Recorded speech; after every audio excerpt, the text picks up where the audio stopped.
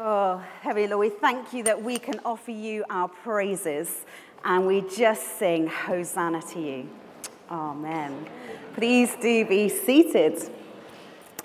So today we are looking at another I am. And today we're looking at I am the bread of life. And we're going to be thinking about that today as we come together. But first of all, I've got a quick question for you. What is your ultimate sandwich? What is the ultimate filling that you would put in? 30 seconds for the people next to you. What is the ultimate filling for your sandwich? Oh, bacon, cheese, egg. This is sounding awesome. You're making me hungry. Ham, sausages, and lettuce. Oh, good girl. Got a little bit of green. A tuna. And onions. What are you, Anna? Oh my goodness me. Lovely. Right, so we're going to draw those to a close. Sorry, I only gave you 30 seconds to do that because I'm already getting a rumbly tumbly. So we have got over here, Tabitha was saying, bacon, sausages, egg, and then she put in a bit of lettuce for a little bit of green. So well done, Tabitha, for doing that. We've got onions. Any other thoughts? Anyone else want to shout out your most ultimate sandwich? Oh, very posh. I like that, Richard. Smoked salmon and cream cheese. That sounds lovely. Say that again, Teresa. Marmalade. Oh, it sounds great. Marmalade. Sound like Paddington Bear. We have got the most ultimate fillings, haven't we? And the truth is, we can pretty much put anything into a sandwich. I've even seen spaghetti and meatballs inside a sandwich, which for me, but for you, you might enjoy that. The fact is, what makes a sandwich a sandwich? Any ideas? What makes a sandwich a sandwich? If we can have sausages and bacon and we can have spaghetti and meatballs, we can even have ice cream and chocolate sauce. What do you think, Noelle? 2 pieces of bread, exactly. In fact, you can even get away with 1 piece and call it an open sandwich. But what makes a sandwich is the bread. And Jesus called himself the bread of life. Now, you can't have a sandwich without bread. We can't have life and life in all its fullness if we don't have Jesus. And that's what we're going to be thinking about today. We can fill ourselves up with filling, but we need to have the bread. So, Jesus said this about himself. But why on earth did Jesus call himself the bread of life? Now, it's quite a strange thing for Jesus to say about himself. It's actually the first I am in the book of John. You'll find it in John 6 if you want to follow it. But we have got Jesus saying, I am the bread of life. But the reason why he said it is from what happened the day before. Now, has anyone got any ideas as to what happened with Jesus the day before he said, I am the bread of life? Any thoughts? People quickly going through to John 6, quickly kind of, oh my goodness me. Let me give you a clue. It's got something to do with bread. Feeding of the 5,000, Betty, absolutely. Yes, so we have got Jesus the very day before feeding 5,000 plus. Feeding 5,000 people with fish and bread. But that night, the same day as he feeds 5,000 people, that night he sends the disciples across the Sea of Tiberias. He sends them off in the one and only boat. He sends them across and he stays with the crowd. And that night the crowd are there, but in the morning when they get up, they find that Jesus is not where they last saw him. How on earth did he end up with the disciples? Well, that's because he walked on water. So on that day, not only has he fed all these people bread, but he's also walked on water. And so the following day, that morning, when he declares, I am the bread of life, the people come to him saying, Jesus, how on earth did you get here? We're waiting for you on the hill. And we know you sent the one and only boat. How on earth is it that you are here now? And he replies with, I am the bread of life. And he talks about the fact that the day before he had fed everyone with bread. And yet they're going, but how did you do that? How did you do that? And he's like, I am the bread of life. Don't you remember? Don't you remember what God did with Moses? Don't you remember how God saved the people from slavery when they were in Egypt? How he led them through and gave them his manna in the wilderness. He fed them each and every day. But in order to free them, what did he do? He parted the Red Sea. And what had Jesus just done? He just walked across water. And so he was showing everyone, I am the bread of life. I am the same as the God who saved everyone all those hundreds, thousands of years ago. When God saved and rescued the people from Egypt, God was leading them. And when they were in the wilderness, they had to rely on God. What else were they going to eat? Where else were they going to turn if it wasn't to God? Because there's nothing else in a wilderness. And God brought down his manna from heaven, his bread. He fed them. And each and every day, they opened up their tent to find manna from heaven. And God provided daily for their need, except the day before the Sabbath, when they gathered in twice as much to ready them for the next day of rest. And for 40 years, God did that. And here they are looking at Jesus saying, who are you? Can you give us a sign that you're the Messiah? It's like, well, were you there yesterday? Did you see what happened? Let that be the sign. And remember what God has done.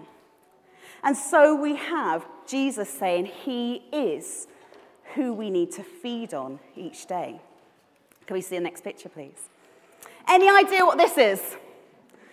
Any idea what this animal is on my picture? Alison? A flamingo. Who can tell me anything you know about flamingos? What do we know about flamingos? Any thoughts, Iona? They stand on one leg. They do. Anything else? They eat. Well done, Matthew. They eat shrimp. They do, don't they? They do eat shrimp. Anything else, Noelle? They turn pink because of what they eat. Exactly. Now, a flamingo is a flamingo, and we can recognize it because it's pink. And Noelle has absolutely got it spot on. The reason that we know what it eats is because we can see it. Because all of those, I think it's keratin, I should have checked that before I got here today, but all the substance that's within the shells of the shrimp gets deposited into the feathers of the bird. And you can see what it eats by looking at it. Does anyone know the collective noun for a flamingo, a group of flamingos? Anyone know? A pink is not a pink of flamingos. It's not a herd. It's not a flock. Any idea? It's a flamboyance. There you go, a flamboyance of flamingos. They are so obvious, aren't they? And the thing is that they are what they eat. And we are what we eat. And if we're coming to God each day, if we're coming to Jesus, the bread of life, and we're feeding from him daily, then we become what we eat. But if we are what we eat, and I'm talking spiritually here, obviously, then the converse could be true also. So if we're not coming to Jesus every day, and if we're not coming to the bread of life and coming to him and spending time with him, wrestling with his word, praying, if we're not doing that, then what are we feeding ourselves on? And as I was praying about this, I really felt God kind of press a couple of things within me and just kind of say, What is it that we're feeding on? And for some of us, I feel that we're feeding on fear. And we're letting that be what nourishes us. We're feeding on news headlines. We're feeding on what we read, on what we see, on what's outside. And that's feeding us. Now, I'm not saying caution is wrong, caution is right. But fear isn't of God. So we shouldn't be feeding on fear. I also felt that God was saying, self-loathing. There are some people in here who don't like themselves. You're not feeding on God. If you're feeding on Jesus, he'll be saying the opposite. You're precious, you are loved, you're made in my image. Don't loathe yourself, love yourself, because that's how I see you. And there are some people who are feeding on things they know don't nourish. Images you know don't nourish. Words you know don't encourage. People around you who take your eyes off of him. There are people that are feeding themselves on the wrong thing. And there's something about feeding.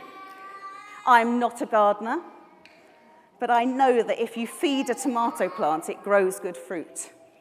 You feed it, it gets bigger and bigger. But if we're feeding the wrong thing, what is it that's growing bigger? Is it Jesus, or is it that other thing we're feeding? How can we be feeding on Jesus each day? So when we come to each morning, when we come out of our tents like those people did in the wilderness, do we see what God has provided and feed on that? Do we put that goodness inside of us? Do we spend time with Jesus? Do we offer up our prayers to him? Do we read the Bible? Do we get people around us who are also Jesus lovers and Jesus followers? Do we surround ourselves with people who will feed us Jesus? Or do we feed ourselves on other things? And there's one other thing I want to show you, if you wouldn't mind, Jack, popping that up. Now, things you might not know about me. One is that my degree is that I'm now qualified to be a park ranger. That is actually, there you go. So I did a whole degree on adaptation and evolution. That's what I did. Don't get me to be a park ranger, I'll be useless at it. But that's what my degree's in. And we studied animals, and you can look at an animal and straight away see what it eats. You can straight away see that eagle is a bird of prey. Why? Because its eyes are at the front. Why? Because its wingspan is bigger than its body by a certain percentage. Why? Because its talons have got claws in there. Why? Because its beak is hooked. All that to help it feed. When you look at the anteater, it's got this enormous long nose, but inside that long nose is an enormous long sticky tongue, so they can get inside termites, mounds and get out the termites. And if you look at a giraffe, you know it's got this great big long neck. Why? Because it feeds from the leaves at the top of trees. The truth is, we adapt to what we feed on. We adapt to what it is that we put inside of ourselves. And you can see it in nature. And the same is true with our hearts as well. Is our heart adapting to Jesus? Is our heart showing him like a flamboyance of flamingos so that people can see you feed on Jesus?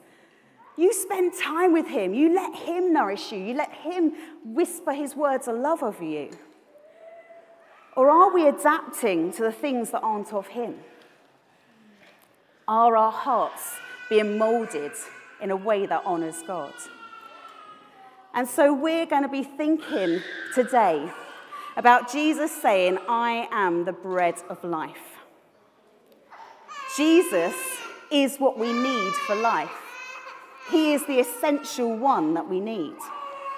And just as we said that we can't have a sandwich without bread around it, so we can't have life, full life, without Jesus being the one that we feed on. And today is our harvest celebration. Now, some people are just there going, oh boy, I just forgot something. Don't worry, that's fine. But we are going to be offering our thanks to God.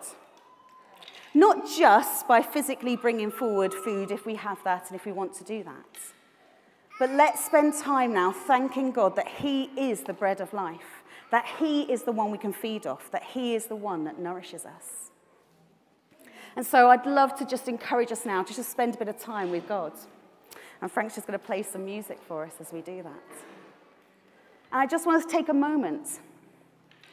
And if you're willing to permit me, I'd just like to lead us in some time with Jesus. And the way in which I'd normally say this to children is we're going to chat and catch with God now, children. Do that whilst you're working. Do that whilst you're colouring. And in our thinking voices, in our daydream places in our heads, let's spend time chatting with God now. So I'd like to encourage you, if you wish to put out your hands like you're receiving a gift, and either in your hearts or out loud, say, "Come, Holy Spirit." Come, Holy Spirit. Lord Jesus, we thank you that you are our bread. We thank you that you feed us and you are with us each day. Lord, would you be dropping into our minds right now? Would you be dropping daydreams and words and thoughts of how much you love us?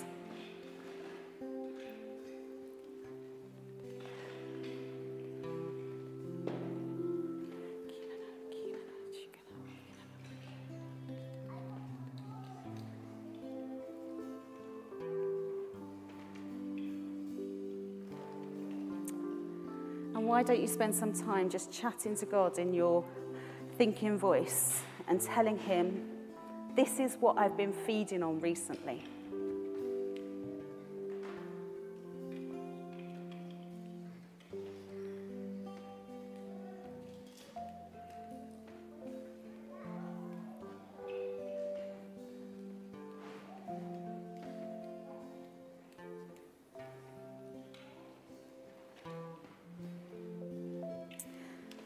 And Lord God, if that's not of you, we pray, help us to turn to you as our food. Help us to turn to you as the one who feeds us. Would you drop into our minds right now a way in which we can do that, starting today? If there's a trigger, is there something that makes you feed on other things? Lord, would you give me just a whisper of you today to know that you are with me in that?